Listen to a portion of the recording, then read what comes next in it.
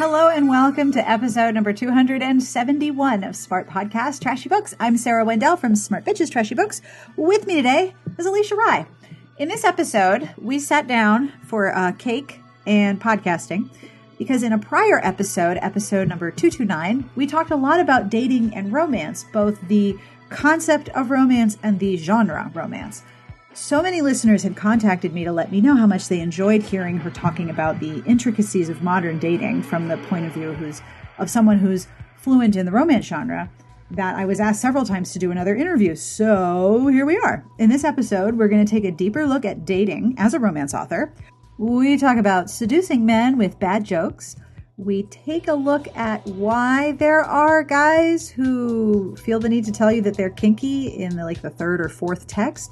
And we also cover the identification of romance heroes and villains inside real-life people, the upside and downside of being a writer in the dating world, and that there truly is no such thing as leagues. Also, this episode includes a really lovely story of a good date, and it's seriously going to make your day. I do want to mention at about minute 36:45, minute 37, there is a brief mention of Trump and disgusting comments he made about assault. So if that is going to be super upsetting, you might want to hit the 30-second skip button at about 36 minutes, 30 seconds in. And if you would like to get in touch with us or you have a question or suggestion, you should email us, spjpodcast@gmail.com. Record a voice memo and email it to me if you like, or leave us a message at 1-201-371-3272. We have a sponsor for this episode. This episode is brought to you by The Secret of the Sheik's Betrothal by Felicitas Ivy, which is out on November 15th, 2017 from Dream Spinner Press. This is a contemporary male-male romance, part of the Dream Spun Desires line, where, quote, the men are hot, the romances are rockin', and there's always a happily ever after. A billionaire and a Bedouin girl each have a shocking secret. Billionaire Fathi Al-Murzim is a workaholic businessman too busy running the family's company to even think about marriage. Too bad he's also never told his grandfather that he's gay, because grandfather has just announced a childhood betrothal to a Bedouin girl that Fathi has never heard about before. Ikram Din Abdil was raised as a woman by his avaricious older sister who didn't want him being their father's heir. He has never thought he'd be married and is surprised when his sister informs him of this betrothal. When Fathi and Ikram meet, they are drawn to each other in a manner neither one of them expected. And as the plans for their wedding progress, they both realize they need to tell each other the truth. But can they, with both cultural taboos and family pressures to deal with? You can find out more of this author's work at dreamspinnerpress.com.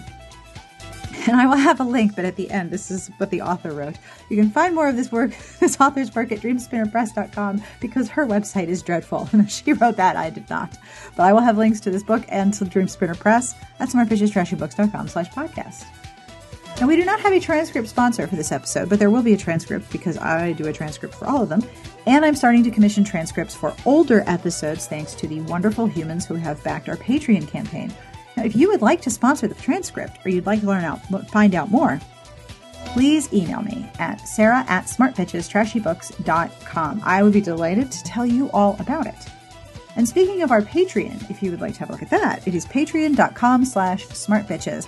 The lovely people who have sponsored the show and made Patreon pledges, some of them as little as $1 a month, make an enormous difference, helping me commission transcripts for older episodes and making sure that the equipment and sound quality is as good as I can make it. Although I will be honest with you, this intro is taking a lot of takes because I am having a bad talking day. Apparently my mouth is just ha, logical sounds. No, not happening. The music you are listening to is provided by Sassy Outwater, and I will have information at the end of this episode as to who this is. I will also end this episode, as I have been, with a terrible, terrible joke, so you can stay tuned for that. I will also have links to everything we discuss, including an excellent Instagram cross-stitch. But for now, on with the podcast.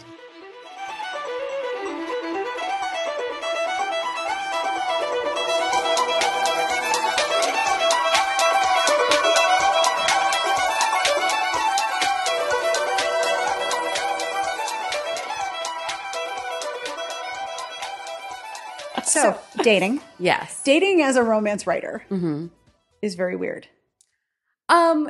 On multiple levels. Yeah. I think. Yeah. And you talk about this sometimes because and the last time I did an interview with you, we talked about how you meet guys and you're like, oh, I know this character. I've met this person before. Yeah. No, it works that way because they sort of, I started reading romance when I was like 13, right? I think we all like women, who usually start very young. Right. I think I read like this statistic. They did the study and it was like 70% of romance readers start reading romance before they're 17. Yeah. And I was like, I believe that. Yeah. I believe, I'm surprised it's not like 8. And everyone has that story of either a relative gave them the romance or they stole the romance. Yes. But it's almost always an inheritance from a family or friend of the family. And if it's not like an inheritance, then it becomes kind of like a secret club later. Where you're like, oh, wait, you were either given the brown paper bag full of romances or you just stole a couple and hid them and have never, ever told anyone to this day. Yeah. Everyone has that. So everyone has that. And when you start reading romance, I mean, I was like, let me give you some background. I was a weirdo, right? When I was little, I was very shy. I was very quiet. I didn't talk to many people. Other than like my very close friends. And I definitely never talked to boys. Like I was terrified of boys for a very long time.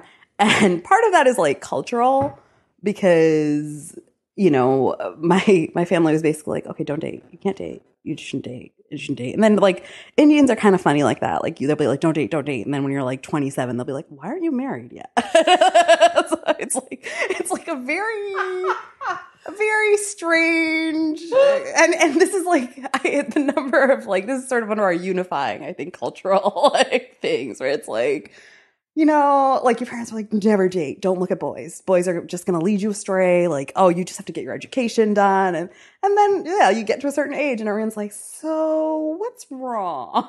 And it's like, why aren't you married? Well, you socialize me to be freaked out by men. So that's a problem. Surprise! So I really didn't date at all until I was like in my 20s. I think mid-20s I started. So it was like a very long time. I didn't date in high school.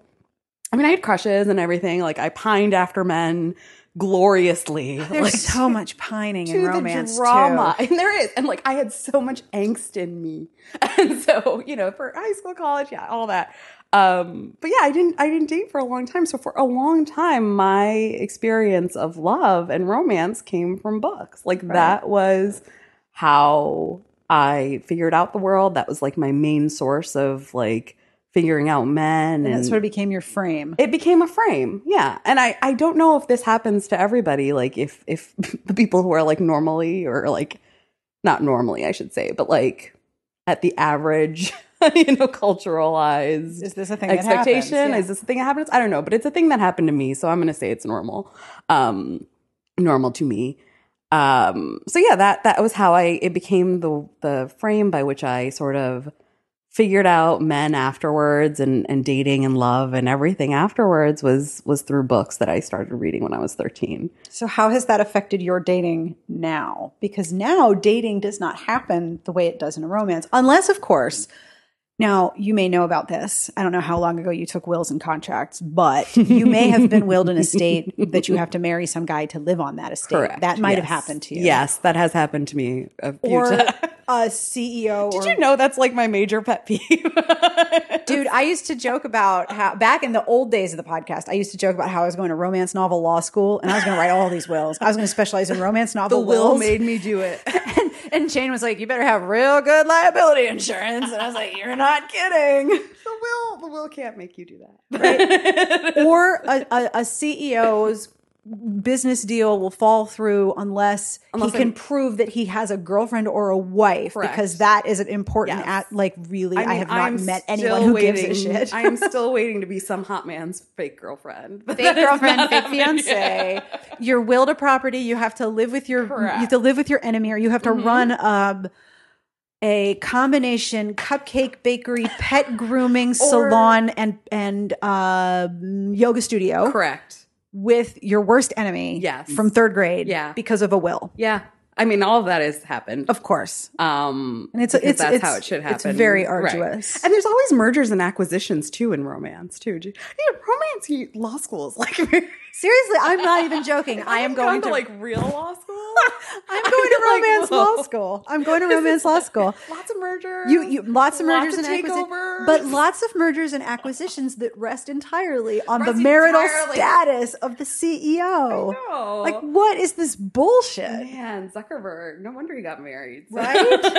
He was like, I had to. I absolutely had to. So no one's going to be allowing him to buy Instagram unless he's married. Aw. Let's not feel bad for Zuckerberg. No, I don't actually. I would like to kick him in a sensitive place, but that's okay. Yeah. But no, it did like it. It's funny. You asked how it affected my dating life now. And honestly, I can't like pinpoint, like it's one of those things where it's like, well, now it's part of me.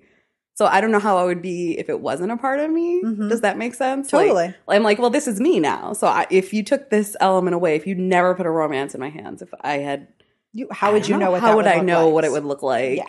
If I had not been scared to talk to boys till I was 25, what would my life look like? I don't know. And if you hadn't been reading courtship construction after courtship construction after courtship in books, what strikes me is that when you talk about dating or you talk about the conversations you have with guys in dating apps, you operate almost on two levels. There's the I'm an individual looking to meet somebody, and then there's the writer level, like, oh, I know you. Yeah. I know this guy. Yeah. I mean, there is, and I will immediately, I was talking to somebody the other day, chatting with them on an app, and this is a thing guys do now, and I think it's hilarious. Like it is my absolute favorite thing. So, you'll be on Bumble or whatever, and you'll be talking to a guy. So there's Bumble and Tinder. And so, yes. Okay. So let me go through the apps really quickly just to keep them straight for anyone who's not familiar. Because I'm old and married. Yes. And I am a romance novel. I met my husband in high school. I know. That's which so is cute. Super nauseating. I know. It's adorable. You guys are adorable. Super gross. It's so cute. Oh my God. I can't stand it. So cute. No, so it is. So there's Bumble, which is like kind of. All right. So let's start with the bottom of the heap. There's Tinder, which is like I would like to hook up. I would like to hook up. Generally, like accepted. Like, okay, and I know people who have had relationships off of Tinder, like they have, courtships and everything, and it's great, and they live happily ever after. But the presumption is you're there to hook up. So booty call, right? Like, oh, I can find somebody in close proximity to me if I need them right now. And then there's Bumble, which is like kind of a little bit more serious. Right. It's the way they've set it up is so girls have to message first. Or if it's like it allows, LGBTQ. So if it's two women, they message each other, or two men, they can message each other. But if the first contact belongs to the women, which is kind of nice. I mean, it does it's kind of annoying because you have to come up with an opening line.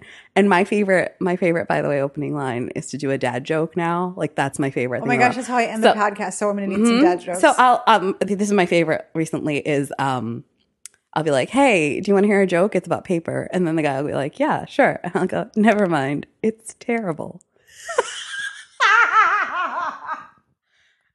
All right. It's so if the guy laughs, I'm like, yes. Okay. That's Bumble. Bumble is my personal amusement at the moment. I have a joke for you. Why don't chicken coops have 4 doors? What? Because then they would be a chicken sedan.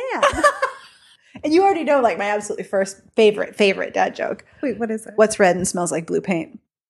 Do I know this one? I don't think I know this one. Red paint. I'm stealing all of these. Please I'm seducing men with these. Please do. I mean, wasn't Aziz Ansari's line on Master of None where he messages girls? Yeah, the Whole Foods line. Do you know how many men message me with the Whole Foods line now? No. Yes. And I'm like, yeah, I saw Master of None too. No. So you lead first contact with a dad joke. Yeah, so that's Bumble. This is excellent strategy. I know. It is. It communicates so much. I think so. Like, communicates you're fun and flirty or whatever. And I actually you don't really take yourself enjoy super seriously. No, and if they respond like positively, then I'm like, oh, okay, they're clever and fun too. Okay, right. Cool. It's terrible. That TEARABLE. like, it's a spelling joke. Please tell me you're going to write a romance with a dating app in it. I have some thoughts. You've had some thoughts. Okay, good. Yes. And romance novel law school. Yes. Romance law. Yes. Law. So there's Bumble, then there's Hinge, which is like it feeds off your Facebook friends. So Hinge, like the door hinge. Right. Yes. Okay. So like you can, network. Yeah, you can. That makes sense, actually. That's a pretty logical. Isn't it? Yeah. So like you can, it mines basically through your Facebook and it like figures out, who your friends are friends with and like, so it opens your circle, but you all kind of maybe know each other somehow. And then there is Happen, which is the creepiest app of all time, which is creepy but also kind of cool. It sort of it like has a geolocation thing on, right? So it shows you people you've crossed paths with. Yeah, Whoa. I know your mind is blown, right? I can see both the positive and the negative. Yeah. Like so if you're a data obsessed person with some social boundary issues. So that's the problem with it, where I was like, this is kind of odd because like it will, and it gives you like I think of like a half a mile radius or something. So you probably may not have like exactly crossed paths with them, but they were somewhere within your vicinity, and you both like brushed by each other. And it is like sometimes I used it, and I basically was like, because I am oblivious when I am walking down the road. Like, are you kidding? I am like, I have like my eyes straight, like bitch face on. Like I'm like not ready to talk to anyone. I walk my dogs for like 40 minutes a day, and I try to take a different route just so that I don't always do the same route, because as a female, you're taught never do the same predictably. Yes. I'm listening to podcasts. I have volume down. I can hear cars. And I can hear everybody going around me. Yeah. I'm very aware of who's around me. Yeah, but I could not tell you like what their face is like. I am just like focused and like not zoned out. But when I got it, I was like, I'm going to try this. I'm just curious to see. And I was like very alert. Like I would walk around and like kind of like look at guys' faces, and I'd open my app and like the guys would not. Like, it would be guys I'd never seen. So I assume that the radius is large enough. Or they're crossing, that you were at the same place, but 6 hours apart. No, it is at the same time. It's at the same time. It's at the same time, yeah. So I'm like, okay, so the radius is large enough that maybe, like, you can't exactly pinpoint. Full of shit. Yeah, maybe. Maybe this app is full of shit. I don't know, though. Like, because there's definitely, like, okay. Well, I shouldn't say this, but there's one guy who I know is in my building, and we've crossed paths 48 times so far. So. Is he cute? He's okay. He's all right. He's all right. He's all right. You haven't like gotten to the next. I think I tapped like a like on him, but he hasn't. Like, and that's the problem with it, right? Like you have to like both tap, so that you can match and then talk.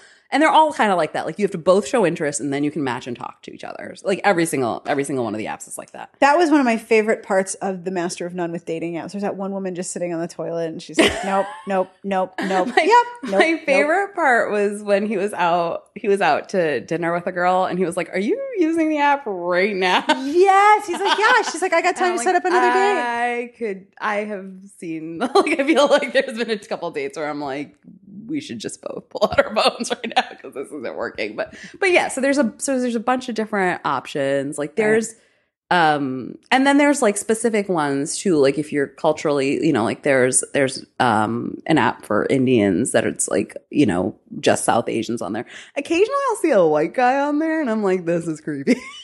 But then it says on there like, really looking for like desi women or something, and I'm like, this is creepy. It is like a thing that like it's fetishy, and that was the thing in Master of None where all the women were like, guys who are looking like who have a Filipino fetish or who have like an Indian fetish. And he met that one girl who was Indian, who was super busy at work and had to keep taking phone calls, but they were so connected. They were cute. I was sad that it like went sour on the second date. And that happens sometimes though. Like you'll have a really good first one date. good and then the next time it's not. And so, but I mean, and can I just say that whole thing in Italy with that wonderful girl who he met and he just took her to dinner. He could have gone back to that restaurant and been like, listen, you had her reservation. What? Please. I thought please there was just a major hole in that story. Please just Could you Give just me her call number. her? Yeah. She had to have left something. And Credit card receipt. Right. Like anything. No, I was like, there's a number of holes. Like, it's a cute idea, like the misconnection and everything. There's a number of holes in the story. That, like, Our movie and first of all, matinee. like, it was in your phone. You didn't have the cloud. Like, you didn't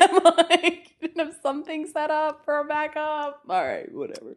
I just finished watching Roman Holiday, which is our movie matinee movie this month. And at the end, they go their separate ways. And I'm like, but she's not going to be a princess under the control of all these people forever. And she could theoretically meet him later. I mean, look, I feel like there's fanfic my own endings. So much Roman Holiday fanfic on the internet. I'm sure I cannot there is. even tell you. I'm sure there is. Yeah. So you have all these apps. Mm-hmm. Are there apps also for like the more in-depth dating apps? Like if you do Match.com or eHarmony? Yeah, or, the problem you're on J-Date, right? Yeah, of course. I'm on Farmers Only too. Yes! No. City folks just don't understand. Somebody said to me like, like it would be so romantic to like meet. It was like a girl. I grew up in New York City. She's like, oh my God, it's just so romantic to like meet a farmer and fall in love. And I'm like, maybe like a gentleman farmer. Like, I'm not like, are you kidding me? I was like, have you been on a farm? They're busy. You're gonna be waking up at like 4 a.m. like to like help him milk cows. And there will be poop It's not everywhere. Glamorous, girl. Poop all over, everywhere, not like, in a cool way. I don't. I'm sure like people who are far, but I'm like, you grew up in New York City. You're not gonna be happy. This is gonna be a bit of a culture shock for you. Yeah, this is gonna be a severe. You're gonna don't struggle think it's with sexy. this call. I'm sure there's wonderful parts of it, very wholesome. Love the farmers, but maybe not the most glamorous life that you're like envisioning. So romantic. So, but Getting up at 4 in the morning. Exactly. Your job security Share your life. depends on animals and nature. Yeah, that won't get stressful. Oh, dude. But there are Match and there's OkCupid and they have apps too, right? They do have apps. So the problem with I think a lot of these with the more in-depth apps, the questionnaire sites, sites, and you can write a long profile. Like on Bumble, you only get like 200 characters to have a profile. Like there's no long profile on it. No bumbling. No, yeah, you gotta get on with it. Yeah, you got to get on with it, and because the most of it is like you put 6 pictures and you get 200 characters and have fun, and then swipe on each other. That's like it's not the best. I don't love it. Very superficial representation. It is a very superficial representation. But the problem is, so with OkCupid and Match is that nobody's on them anymore. Like it is the world, and this is like in the last 2 or 3 years. I used to date off of OkCupid, as short as 2 years ago, and now I'll open it and it's like just a lot of messages from like weirdos. It's like it's not anybody that I think I have one friend who's been married for a bunch of years. She met her husband in eHarmony. Mm-hmm. And then my husband's cousin first marriage was, I want to say eHarmony or J-Date. I mean, but this was 10 years ago. My best friend got married off a Match 3 years ago. She got married. She met him like 4 years ago. Did like one cycle of Match, met him. They fell in love. They got married. I mean, it wasn't easy, but it was, it was. The people who are looking are not there anymore. Right. They've moved on. Yeah. Are people looking more for hooking up, or are people using hooking up as a, hey, maybe if we're physically compatible, we'll also be emotionally and personality compatible too? You know what? I think part of it is we do have like a hookup culture. And I've been saying we have a hookup culture since like college. So like this, I think our generation just kind of has a hookup culture. But the bigger problem, I think, is that everybody is on their, like they use their phones to do everything now. Right. And Match and OkCupid and eHarmony were really sites that were sort of made for computers. Like they were made for like sitting down and looking through and scrolling and taking your time and being at work and hoping no one notices that you're updating your profile.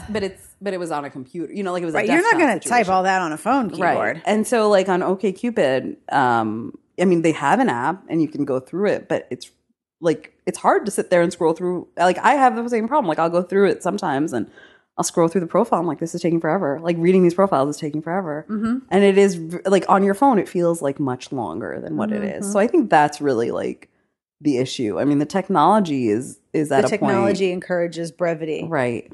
So, I don't love it. Like, it's not a great, I think it was somewhat better to have like the questionnaires and the, you know, long profiles and you'd send each other emails. Like it would be like when you sent an OkCupid email, it would be like a few paragraphs. Like you'd send a few paragraphs and they'd send a few paragraphs back.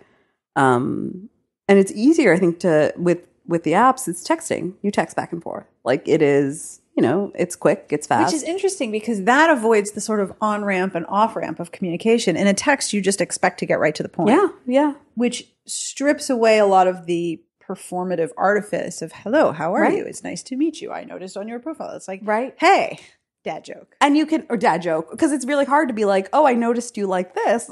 Like their profile might even be empty. It may not even have anything in it. So, or like, you know, it's hard to have like a connection. The shadow on your boxer briefs was most intriguing. Exactly. To ask you questions. Or like, what does the rest of the tattoo say? Sometimes like you can be like one guy on his profile like said something, and then it was like, and I got 2 puppies. And so I like just texted him and I was like, 2 puppies? Like, you know, and that was it. Pictures? And we started a conversation that way. But it was like, it's very hard if they don't have. A lot of poop, dude. Yeah, exactly. That's what he said too. Yeah. But he was like, poop you know, everywhere. It's just hard to come up with some way. So you start with dad jokes, or you start with like the Whole Foods line, or you start with something where it requires, like, you can copy paste it to a bunch of people and then you don't have to get very personal right off the bat. Yep. And, you know, you text for maybe like I don't text for long because it's just a waste of time if they turn out to be terrible, you know, like, or if they never want to meet. A lot of guys just want to text and never meet. It's very weird. And so, you know, I'll get kind of a read on them. Maybe I'll do some light stalking just to make sure that they're real. And they, you know, they don't have a last name on there or anything. Some of them don't. Some of them do. Some of them are dumb. Don't put your last name on a dating app, please. Women, never put your last name on a dating app. And sometimes I'm like, if you have a unique first name, maybe don't even put that on the dating app. And it's true. I am like the best stalker in the world. So I can find information off of like literally any breadcrumb. But I'm sure there's like male counterparts to me, so you should be more careful. I won't hurt anyone with my stalking, but you don't. I have a friend who is a what's the term for this? The type of attorney where you personal injury. She does personal injury, Social Security, representing people to the social, like defending them against the Social Security Administration not being what they're supposed to be, insurance fraud. Yeah, she's like, I can find any piece of information on anyone, and she's now started talking to high schools. And being like, listen, this is what I do for my job. And this is how much information I can find out about you within 5 minutes. You need to think about what you're putting on the internet. People don't even understand, like, the photos that they put up can be reverse image searched. I mean, there are a million, like, there are identifying information in your photos. Like, ladies, please, like, be very careful with the photos. Services of your photographs, yeah. Put everything off. Like, the photos you use on your dating profile should not be photos you use anywhere else. Like, they should be unique to your dating profile. And you know, don't make sure that there's no identifying information. There was like one guy who legit had like his name on his name badge on him, like on his jacket. And I was like, and when I met him, I was Here's my credit card. I basically said to him, I was like, you should never have that. Like when we met, he was very nice. I liked him a lot, but it didn't really like go anywhere. But he was friendly and stuff. So I was like, listen, I'm going to give you some friendly technological. I take that photo down. Take your name tag off when you take a picture, because I knew literally everything about you in like 2 minutes. Isn't that just emblematic of dudes going through the world? Oh, like they would never even think about it. One time this guy was like, gave me his home address so I could park on his street. And like we were going, it was in California. We were going to like Venice Beach or something like that. And he lived near there, and he was like, well, it's going to be crazy at Venice, so just park on my street and we'll like walk over. He like lived, a few blocks away. Nice place. Nice. And it was really nice. And I was like, oh, cool. That's really nice. Still weird you gave me your address, but like going really nice. Through the world as a dude, I'm telling you. So I parked and I'm like, okay, I'm outside. I'm in my car. And he goes, oh, like I'm in an apartment, like whatever. And I'm like, dude. And so I kind of like walk. Yeah. And so I kind of like walk up to the door. Like, no, that's unsafe for you. It Like, was.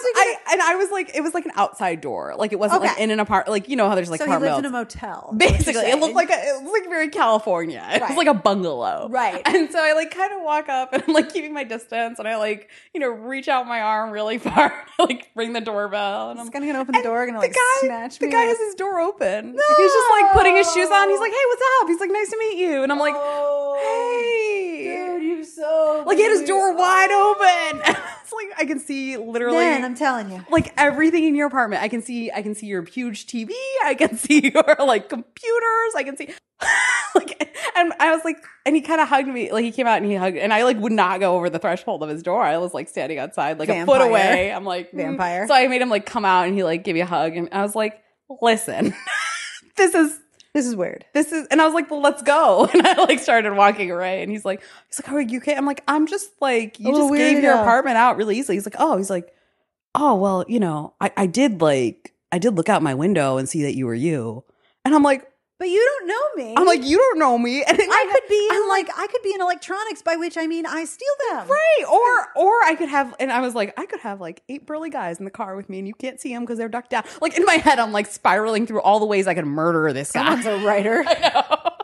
But see, this is the thing. Like women think about this shit. I'm like, I am one step ahead. Like women generally think about this shit, and then when you're a writer, you like take it one step further. So I was like giving him scenarios as we walked over. I'm like, listen, I could have had a guy standing right behind the door, and now he's like, this girl is nuts. And he really was like, oh, I thought it would be okay. Like going through the world as a bro. And I'm like, listen, telling you, never do this ever again. It's almost like a presumption of intimacy. Oh, it is. And it's like, I'm not ready to know this about you. And the fact that you've been like just handing out this information makes me wonder, like every now and again on Twitter, you'll text like pictures of the conversations you have with guys. Right. Sorry. So this is where they're all starting to get kinky, right? So they're all starting to get what? Kinky. Yeah. So this is the thing that I love. And this is happening more and more. I'll be talking to a guy, 2 or 3 messages.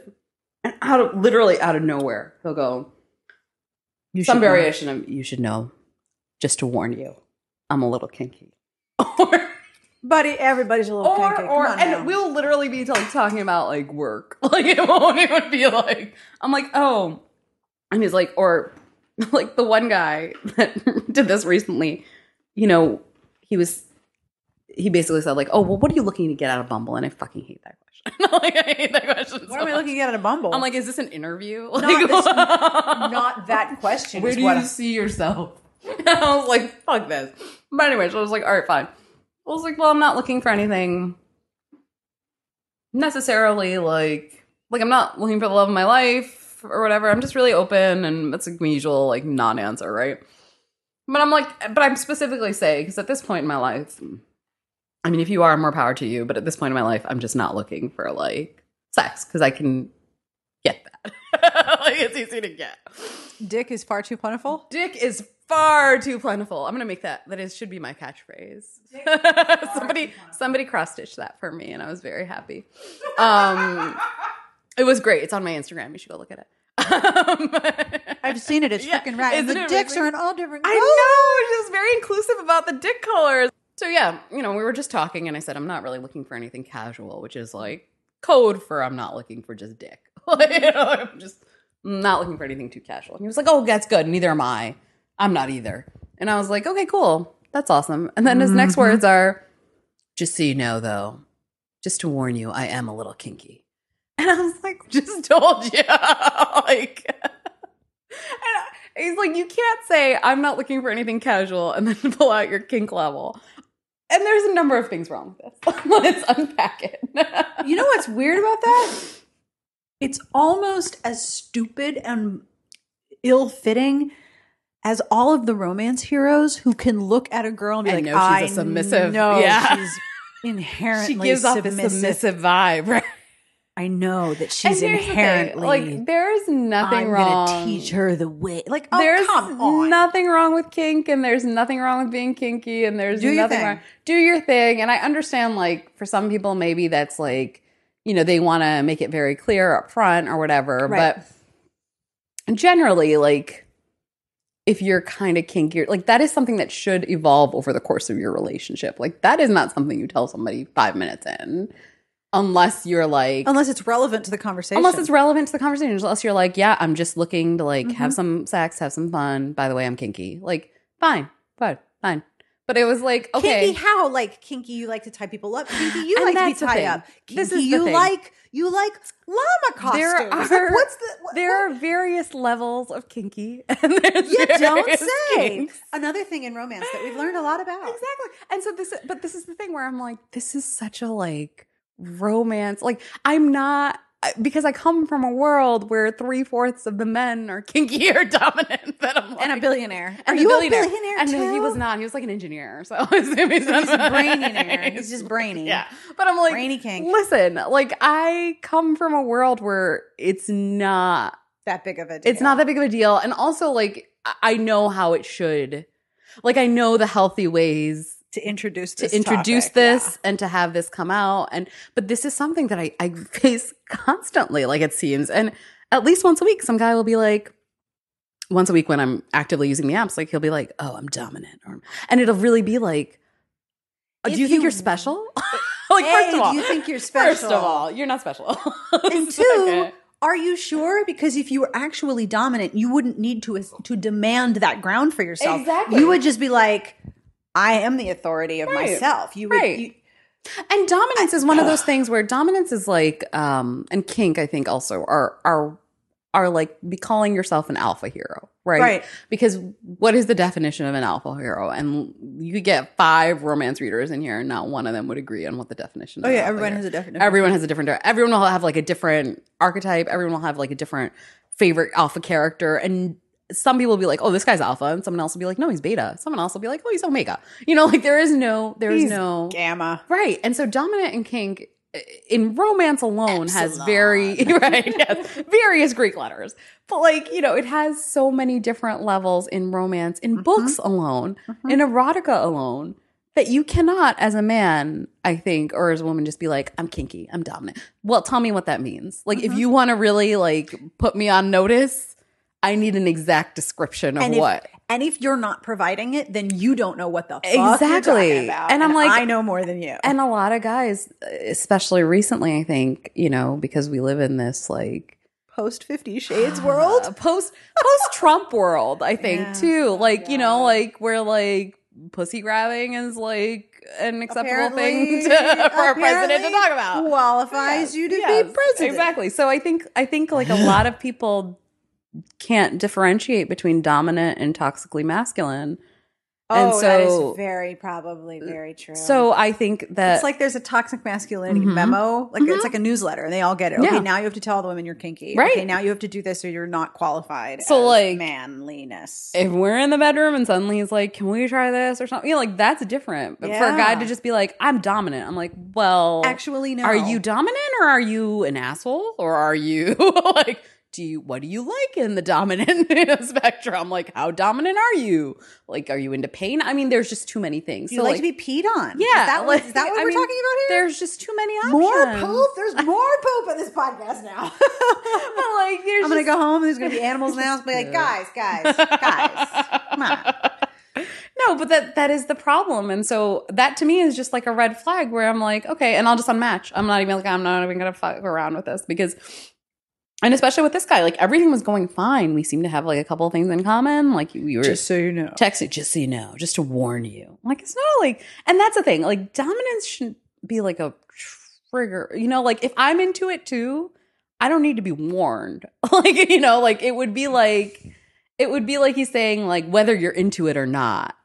Warning. I see two things wrong with this dude among like 95 other. Yeah, there are a lot of things wrong. Hypothetically, my reaction would be, oh, really? Because I feel like I've been challenged. You know? Like, all right, dumbass. It's about to go down. Yes. And it's sort of like, you did not just bring a weak penis to the sword party. Yeah. Because let me just go get my sword. The other thing is that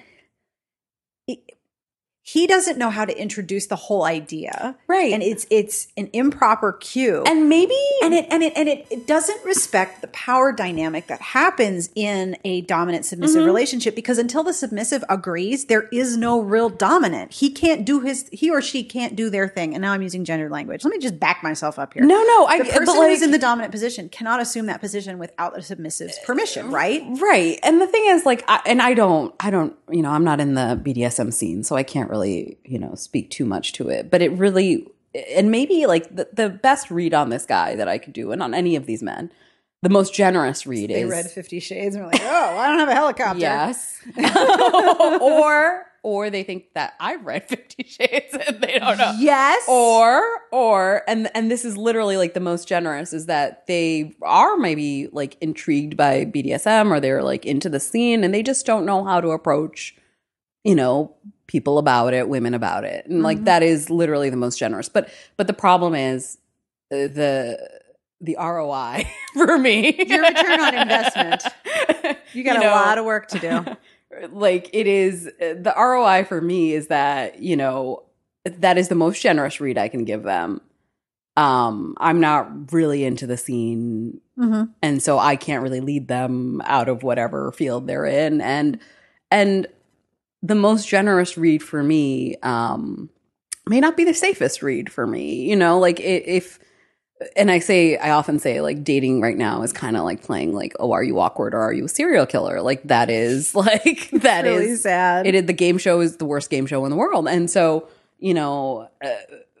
the most generous, sometimes I want to be generous. I always want to be generous. And I always be like, oh, maybe he doesn't know, or we're like, whatever. But I'm like, for this case, like, I don't know. Like, he could just be toxically masculine. Like, he may just be like, might be a oh, I'm toxic dominant, like, person like pussy grabbing, like what, like it may not be actual healthy BDSM. And Right. in which case where like, and I'm, like I said, I'm not really even into the scene. So like, Definitely for not me, into it's that. like definitely Nope. like unhealthy Done. or disrespectful. Like, I'm not into that at all. So, it has its time and its place, and it has its partners, and it has like its scene. And I think this is one of those things. I think for any like sexual stuff, you have to be able to read, like, if your partner is not into it, or if you're not into it, like, to say to somebody like, warning, this is how I am. Like, You must accept this about Right. me. It was very You much like, you have to accommodate. right. You have to my accommodate. boner Yeah. preference. And I'm like, but I don't No. even know you. Like, I don't, like That's we a haven't level even of had a care. drink yet. Yeah, like, like- we haven't met in person. Why? No. Yeah. And No. like, Nope. and I'm kind of like, this is one of those things where like, there are sites for that. And there's like Tinder, and there's like, you can put that right in your profile, and nobody will like, I mean, on Tinder one time I matched with this guy who was like MFM. And I was like, oh, I wandered into like Minaj Tinder. I even chatted with him. I was like, hello, can you?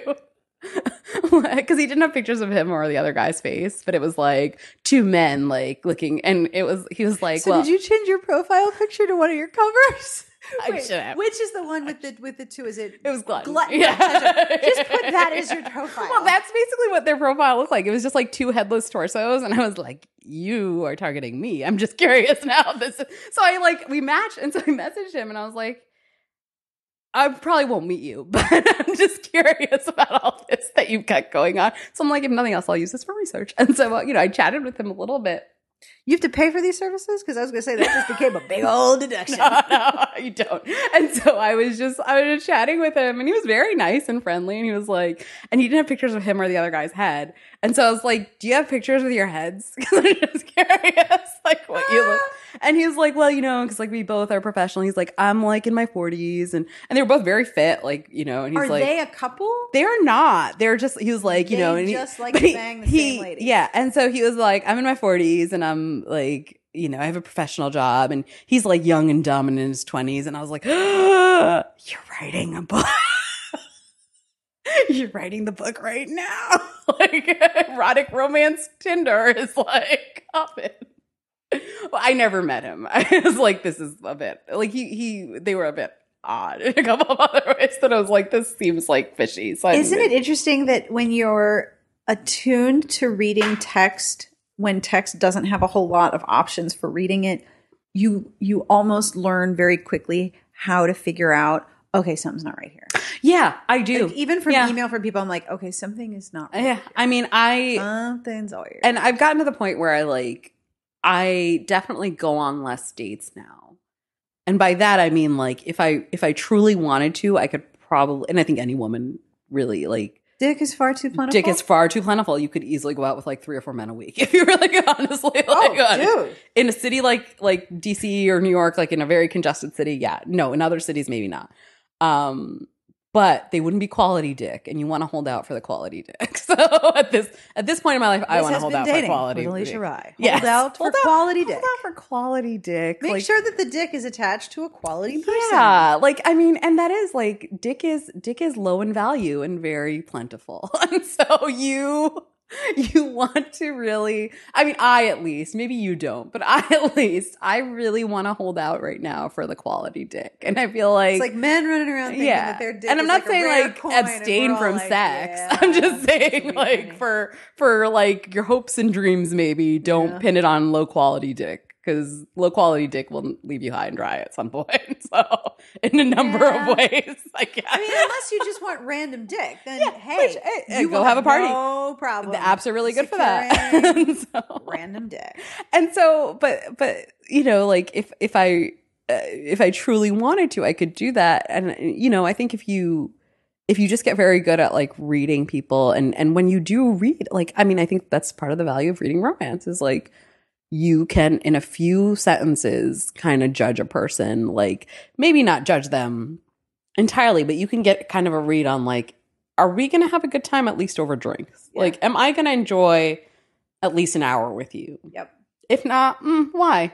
Yeah. Why waste my hour? Reclaiming my time. I'm not wasting my hour on this. Nope. I don't like have super productive. I could probably watch an episode of Walking Dead or something like that. Right, but if your choice is, but if my choice watch is, a TV show you've already seen, or go out with this person who's sort of like, yeah, dude, go for the TV you've already seen. I mean, it doesn't. It's not like it takes me a while to put my makeup on and my hair done. Like it's not an easy process. No. So I'm like, if I'm putting all that time investment into, you know, going out and being cute or whatever, like, it better be for someone who I'm at least going to enjoy the hour with. So I think that's important. And I will like immediately, like, you know, even if he's like, oh, let's get a drink. And if I have like the slightest inkling now of like, I'm just like, no, I don't think so.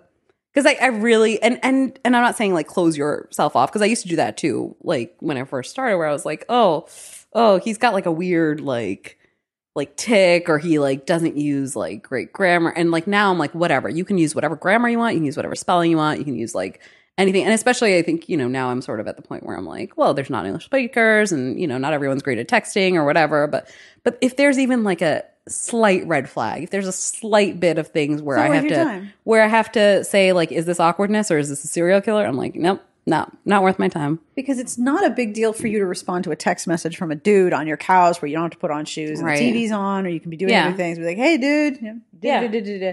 You can do that with a low amount of energy. That's not taking a lot of energy. Low investment. Low investment of energy in decision making.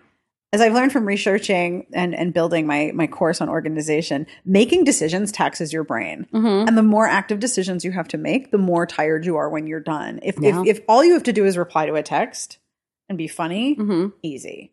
Getting dressed, putting on your face and doing your hair and like deciding what to wear and deciding what shoes and then deciding where to go and then deciding the parameters. Okay, if it's this by this time, then I'm going to leave. That's a lot of brain energy. It's a lot of brain energy. And like you lose like an entire evening. I mean, and coming home and unwinding from that, like it is. Those are the dates that are like meh, right? Like there are dates that are actively stressful, and like, you know, those are even worse. You have to carry the conversation. You have to do all of the labor, or like they're openly offensive, or like, you know, like, so it can be like. Have you been on openly offensive dates? I have been on a number of them. Oh no! Maybe we should do an entire episode about my openly offensive dates. Let's do that. God. I feel like that's a whole episode and maybe 4 more. All right. So listeners, if you would like to hear my worst date stories, email me and you tell me that's what you want and we will do it. But I don't want to inflict this on you I just hear I'll the tell some sound good of my date stories, inbox. too. My inbox is just landed. All right, so tell me a good date story. A good date. Have you been on a good date lately? Any like interesting dudes you're chatting with now? Yeah, actually. That's the thing about romance readers. We root for each other's romance. I know we do. And I hate to I hate to well, here's one that's kind of up in the air still because he lives a little further away. So What, like Virginia? West Virginia. Like south. Okay. So yeah. But we went out in July. We had a date. His brother lives in DC, and so he was here for that. And so I was like, all right. So no, this guy was pretty great. And like it happened very randomly. He just happened to be in town, and so we matched. And so he was like, hey, I'm just visiting my brother. Like, I live in Marmara. And he's like, but my if you want to. address is 123 South Street. Yes, yeah. Down south of the Mason-Dixon line. Right. But he was like, like, if you want to get together, let's just, like, if you want to get a drink, I'm in town. Like, it's totally low risk because. Totally low risk because I'm like, you're going to leave on Monday. I'm like, granted, you visit here fairly often because, like your sibling lives here, but like, that's nothing. Right. Like I have run into exes. Like DC is very small. It is so very like small. I run into exes quite a bit. It's or like guys I've just dated once or twice, but it was not fun. But it's terrible. But this guy was like, okay, really low risk. And I wasn't doing anything that night. And I'm like, yeah, sure. Let's like grab a drink or whatever. Sure. Yeah. And I met him and he was super cute and adorable. And it was super cute. He, I'm always very cautious about, I put in my profile, like, oh, I'm an author and, an attorney and whatever, like traveler or something like that. But I'm very like, I don't say that I'm a romance author on right, profile. Because that comes with a whole bunch of crap assumptions. Too much baggage with people I don't know. Yeah. And I don't say it when we're texting. I'll like, I go on the first date, I judge them, like, figure out if they're going to be assholes or not. And then I tell them. And so this guy, like 10 minutes in, I'm like, this guy's adorable. And so I told him, and he was like, so like, what do you do? And so, I told him a little bit and I was like, I'm also an author. And he's like, that's cool. Like, are you writing something right now? And I'm like, no, I'm actually like a published author. And he was like, oh, that's so cool.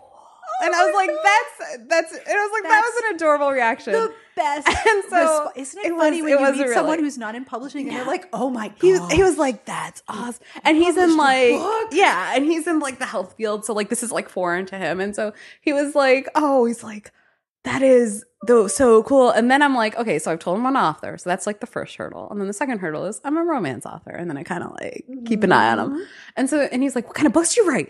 And I was like, I write romance novels. And he goes, oh, that's the coolest thing ever. And I was like, God, it was really, really cute. I was like, this is just the most adorable reaction. And so I was like, it's pretty cool. He's like, no, you should be more excited. Why aren't you more excited? And I'm like, well, everyone is a dick. It's my life. And I was like, because it's my life.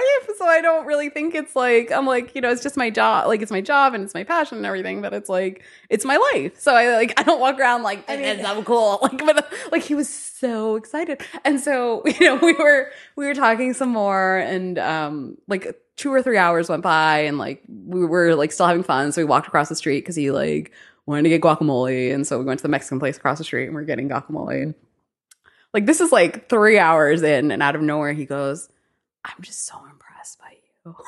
And I'm like, why are you impressed by me? Like, this is all cute. And he's like, you just like, and he's also South Asian. He's like, you're just like, you're out here, like this, like smart, like, Indian woman just killing it. I was like, oh, this is so cute. Did your heart like grow 4 sizes? It was. I was like, this is fucking adorable. Like, this is all so adorable. And so he was very, very cute. And so, and like it was like midnight or 1 and we went and got like halal food because he really wanted, like, I guess there's like a Halal Brothers down in DuPont. So we like walked there and we got the food and like eating like shawarma or whatever, like coming back to, and he was like, can I walk you back to your place? And I was like, yeah, sure. And so like he walked and I invited him in. We smooched a little. It was great. But he like every like few like 20 minutes or so, he'd be like, and he wasn't drunk, like I wasn't drunk either. He'd just be like, man, you're so cool. And I was like, this is like, and it was like literally like the cutest thing. Yeah, it was super cute. That's exactly how I felt. I'm curled up in a tiny ball. I mean, I'm not a tiny person, but I'm curled up in a ball right now. She is. Like fanning my own face. Oh my gosh. It was cute. I'm turning red for you. Yeah, it oh was adorable. It was pretty adorable. Your face is hot. And it was so like, it was so great. And he was like, and it was like 4 a.m., 5 a.m. We're still like talking on my couch, like all night. And so, and finally at like 6, he was like, he's like, I have to go. I have to catch my flight. And I was like, do you have to go? And he's like, I don't want to. And it was so cute. So he, he left, unfortunately, but he like was super sweet. And he was like, can I text you? Like, can I call you? And I was like, yeah, sure. Better. And so, we've been texting a little bit for the last couple of months. And it's not like I'm not dating anyone else, and I assume he's still dating like other girls or whatever because we only had one date. But like, when was this? This was like 2 months ago. When's he coming back? I don't know. He's supposed to come back this month. Are you guys still texting? Yeah, we are. Do you talk every now and again? We do, like a couple times a week. He'll like text me and he'll be like, "Hey, what's up?" He's not a very good texter, which is like kind of a problem.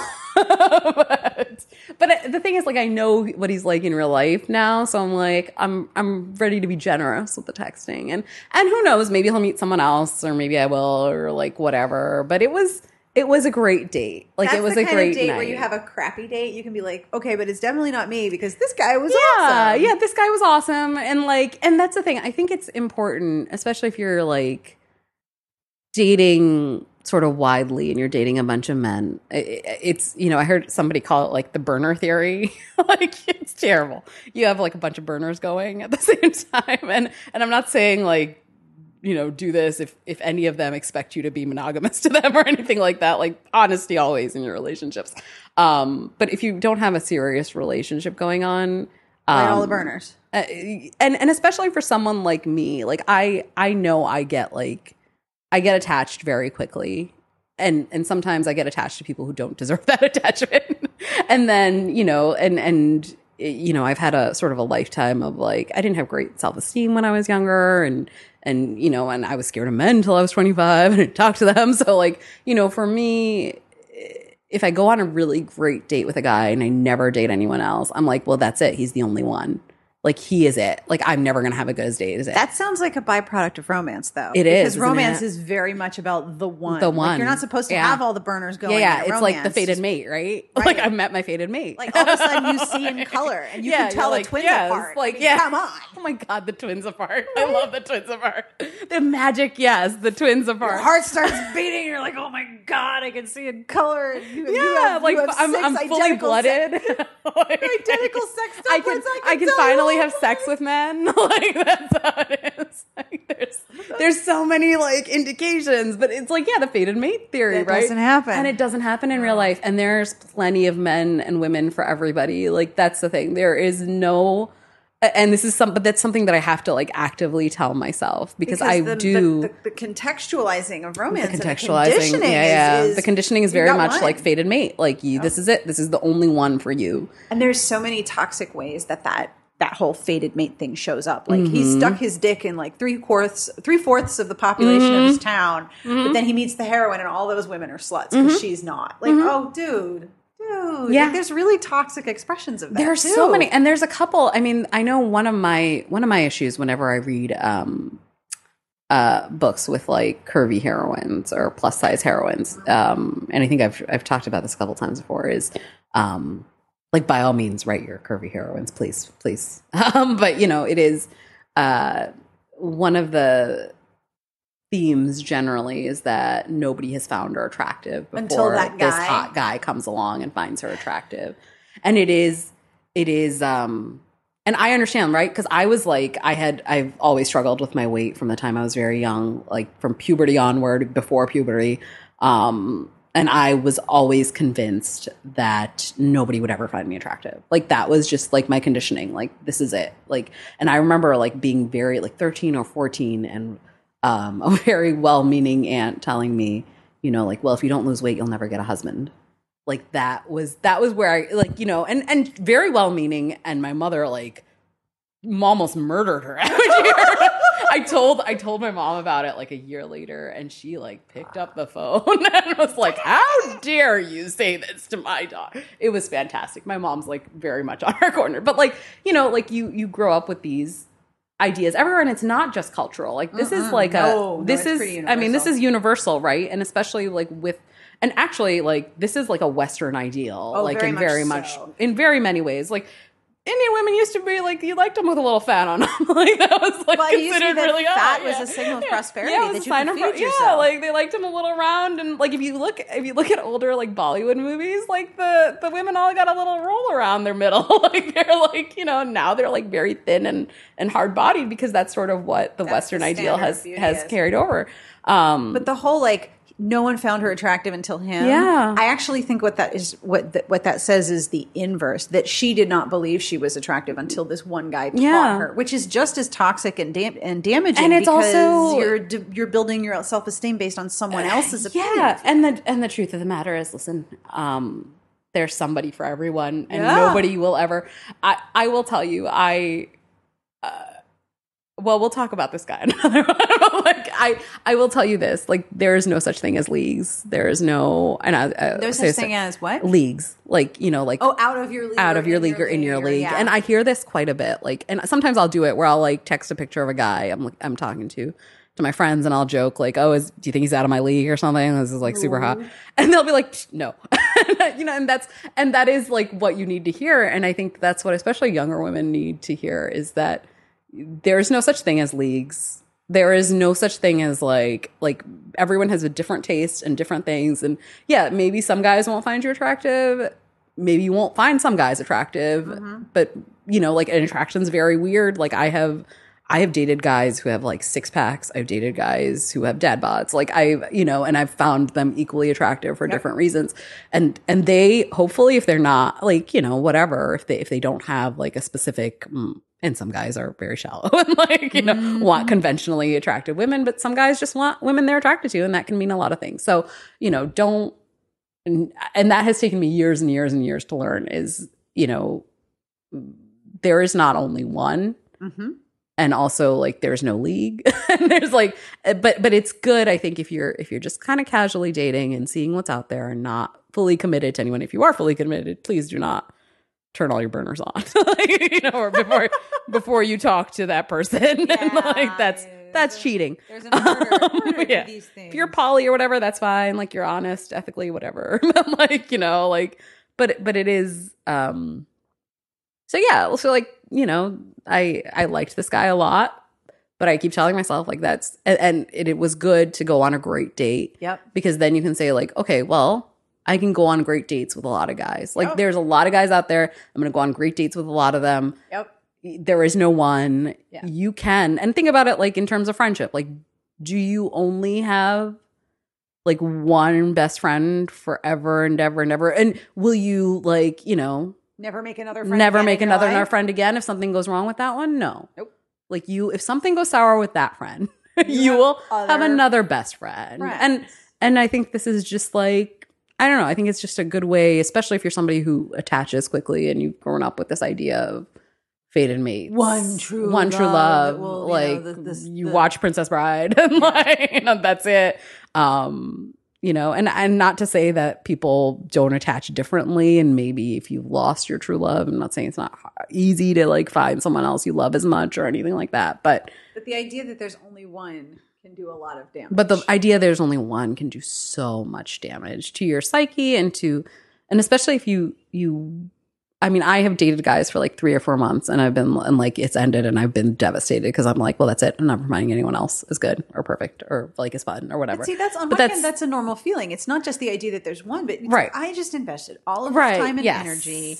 And it's a healthy, normal feeling, and to grieve that is good. But don't think that that's your chance for happiness is over because like that didn't work out with this one guy. So so that is the value of going on great all night long dates with a guy, even if I don't really see him again or like he finds someone else or I find someone else. Like that is, I think, the joy and the happiness. Like you need dates like that, even if they just are for one night. Well, it's like reading books. It's like, you have to have the book that you're like, oh my God, this is the best book ever. Yeah. And you have to have a whole bunch of books that were like, they're on my shelf. those were some words. Yeah. Same alphabet, but I didn't like the way it was arranged in that case. I think if nothing else, you can just tell yourself, like, I had a relationship that ended terribly recently, like not, last year, and going out afterwards was hard, but I just was like, well, if anything, maybe I can just make a friend. Yeah. Like, maybe I'll just have a good night and we can just chat about a lot of cool stuff and meet someone different, and that's it. And that's how I sort of got myself out again, where I was like, okay, well, I'll just go out with the guy. The goal is not forever and ever. Right. And I'm not going to make that decision right now. That decision isn't even an option right now. Right. And I think, especially for romance authors, just don't write your own love story. Because it's so tempting sometimes. Like, just write what's going to happen. Write next. what's going to happen, to like imagine it, like doodle your names on this notebook. I think everyone does that. Everyone does that. I think romance, we maybe like dream it a little too hard sometimes. It can be like very disappointing if it doesn't work out. And it's kind of like, if you're a romance author, I tell other authors, like the baseline for publishing isn't success. The baseline is failure. Like it is. It's very like depressing. Oh yeah. Like the odds are like you will not be an overnight success. You will not be the next 50 Shades. That is just how it is. And overnight successes are almost always like 5 to 10 years in the making. Anyway. Right. Yes. Yeah. Someone said to me like, oh my God, this overnight success you've had. And I'm like, my first book came out 8 years ago. What are you talking about? Let me tell you about all the publishers that I've been a part of. And also, I'm still not an overnight success. Yeah. Let me explain all of the places I've been. All the years I cried about, like all the books on my shelf. Are you kidding me? Overnight success. But like, yeah, that is, I think that's what it is. Like the baseline is not happily ever after and getting married. The baseline is maybe you make a friend. Yep. And have a good date. Yep. And I think that's okay. And the more people that you know, the more likely you are to meet someone who's more compatible with you in other ways. It is, yeah. It's really interesting to look at dating stories from 50, 60 years ago. Well, I married the girl across the street. I married this girl. She lived in my building. I married this girl whose cousin lived near me, and I met her every summer. Like you marry, a lot of people married in proximity. Yeah, yeah. We were from the same town. Yeah, that's And I did that, and I realized how abnormal that is for like, our generation. 90s. Yeah, very abnormal. Very abnormal. Very weird. And I think there's only 2 couples out of my graduating class that are married. Me and another one. And even we then, had I'm like, you guys are still together, right? I'm pulling for you to guys to be okay. We had in my high school class, we had 2 couples, and one divorced, and now are remarried to people they did not know. I think they met them on apps. I don't know. One thing I've realized being with the same person since I was 19 and then getting married at 25 is that you change a lot as you grow up. Yeah, yeah. One of the parts of our wedding vows was that we promised to love each other's bodies as they age. And that we accept that we're going to age. Which is so cute. Which is, I know, it's super nauseating. But you look at all of the changes your body goes through just between 30 and 40. Holy shit. Oh God, so many. You change so much as you age. And your priorities change. I'm not friends with any of the people that I was friends with when my husband and I met, except for him. Yeah. But we've grown up and changed. And, we work on our relationship. Like I like doing it, but it's work. It's not just like, okay, this is done. I don't have to take care of it. And the people that you meet now are more aligned with who you are. Yeah. And there can't be just one, because what if you meet that one at the wrong time and you haven't grown into the person you're going to be? Right. Yeah. No, I think, and that's very true. I think between, I probably started like actively heavily dating when I was like 29. Like I was like, I'm going to get out there. Like I'm going to do this. And I've taken breaks along the way, and I'm 34 now. And the amount that I've changed from 29 to 34, like I found my own Match profile from like when I was 30, I think. And it's been defunct since then. And I read it and I'm like, this isn't me. Who the fuck is this isn't me at all. Like, what is this? It's not me now. It's not me now. And if I'd met someone then and we'd gotten together and gotten married or whatever, I would have hoped that we would have grown together. And I think that's the thing. Like, about the bodies, you know, as they age and as like we age, I think as people, you know, sometimes couples can grow together and like develop together, and sometimes they can't, and they grow apart and they develop apart. It's not really anyone's fault, you know, if that happens. It just happens because we are just constantly changing, evolving creatures, and you know, I definitely think who I am now is like maybe like the pinnacle of me. Like, I don't know how much more I'll grow and change, but I don't know. I mean, maybe I'll be different in 5 or 6 years or 10 years or whatever. I think that it's possible. Like our core, I think, doesn't really change, but like, your core is like who you are. Yeah. I think that there's a damaging amount of messaging sent, especially in Western culture, especially in the States, about ambition. You constantly have to level up. You constantly have to grow. That is constantly true. have to make the next level.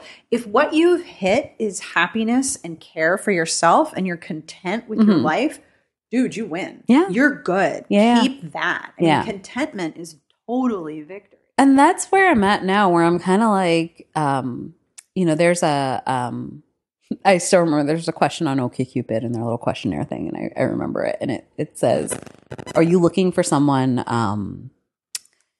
and the choices are that you can go out with or that you can come home to? Oh, and I'm good question. Isn't that a great question? And I sort of asked myself that, like, weirdly at the oddest times, where I'm like, is this a guy that I would go out with, or is this a guy I would come home to? Whoa. And I think because right now, where I'm at in my life is, I've had great luck and success in a number of ways. And I'm very content with everything, but I want, you know, in my next book, in Wrong to Need You, there's a scene where the hero and the heroine are sitting on the couch, and the heroine's a widow, and she thinks to herself, like, oh, she hasn't had this unwinding of a day in a long time with someone. And that's kind of what I want. I want to come home from killing it, as this adorable man I went out with said. And I want to tell someone about it. Yep. And so I want someone to come home to. Like, I want somebody that I can text, like, when something good happens or when something bad happens. But like, I want that. And I think, you know, that's something, like, that's what, you know, my heroines sometimes want, or I think, you know, but I think that's a good question to sort of ask yourself when you're with someone, or, you know, if you're trying to figure out what you want in your world, and, like, you know, narrow in on that. And then you can sort of, you know, and I haven't found my happily ever after, so maybe, you know, but I think it's a good question to sort of, to know what you're looking for in a partner. Are you looking for someone who you can just go out and have fun with, which is great? Or at the core, are you looking for someone you can do that with and also then come home with? Yeah. So I'm going to stop recording because I can't top that.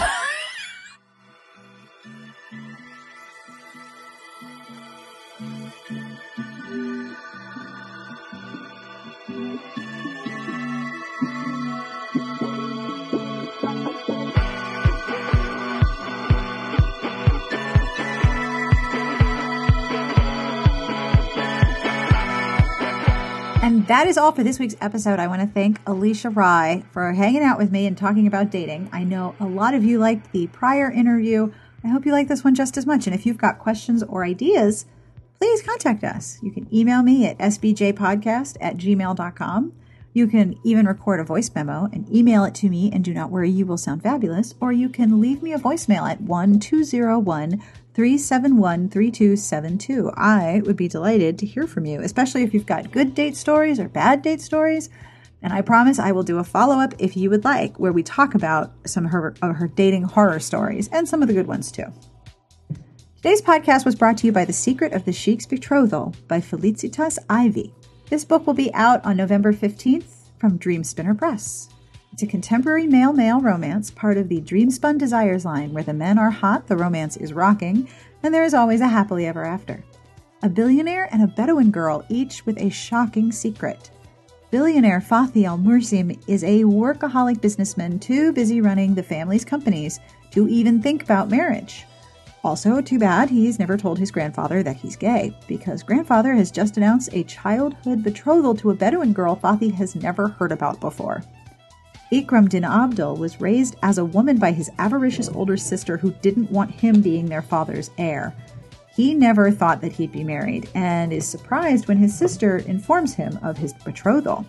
When Fathi and Ikram meet, they're drawn to each other in a manner neither one of them expected, and as plans for their wedding progress, they both realize they need to tell the other person the truth. But can they, with both cultural taboos and family pressures to deal with? You can find out more about this author's work at dreamspinnerpress.com, and I will have links to the author's page at Dreamspinner and more information about this book at smartpitchestrashybooks.com/podcast. The music you are listening to is provided by Sassy Outwater. This is the Peat Bog Fairies. This track is called Mark's Terrace. It's the same track that I used on my earlier interview with Alisha Rye. I thought it might be fun to tie them together musically and topically. You can find Sassy Outwater on Twitter at Sassy Outwater. You can find the Peat Bog Fairies at their website, peatbogfairies.com. And you can find their music on Amazon or iTunes or wherever you get your funky, funky music. I will have links to the books that we mentioned. There were not many, but I will also have links to some of the apps that we mentioned, some of the sites, and of course, the Instagram cross-stitch where Dick is far too plentiful to put up with this. It's truly beautiful. And, you know, I can think of no greater tribute to someone who is funny and wise on the internet than someone cross-stitching what they say. That's pretty rad. If you are a fan of the podcast and would like to learn more about how to support us, here are 3 ideas. Idea number 1, subscribe and tell a friend that you like the show because that is awesome.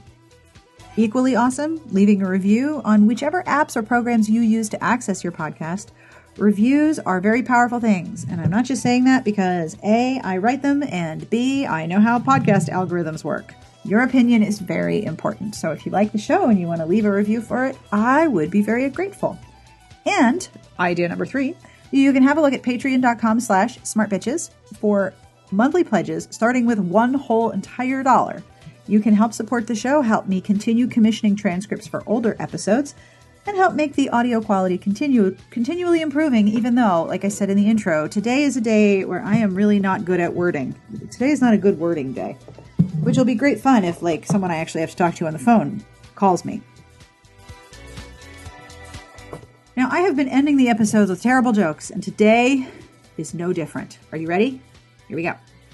So, when birds fly in a V, how come one side is longer than the other? Give up? When birds fly in a V, why is one side longer than the other? Because there's more birds on that side. I can hear you groaning. I had a really good time in the Reddit dad jokes thread, and that came from a Redditor named Mr. Gritty. Thank you, Mr. Gritty. That's a terrible joke. I also told a joke to my husband really late at night one night, and I cannot remember what it was, and neither does he. So trust me that as soon as I remember, I will share it with you. But until then, on behalf of Alisha and everyone here, including Orville, who is sprawled across my desk, we wish you the very best of reading. Have an excellent weekend. We will see you here, or hear you, next week.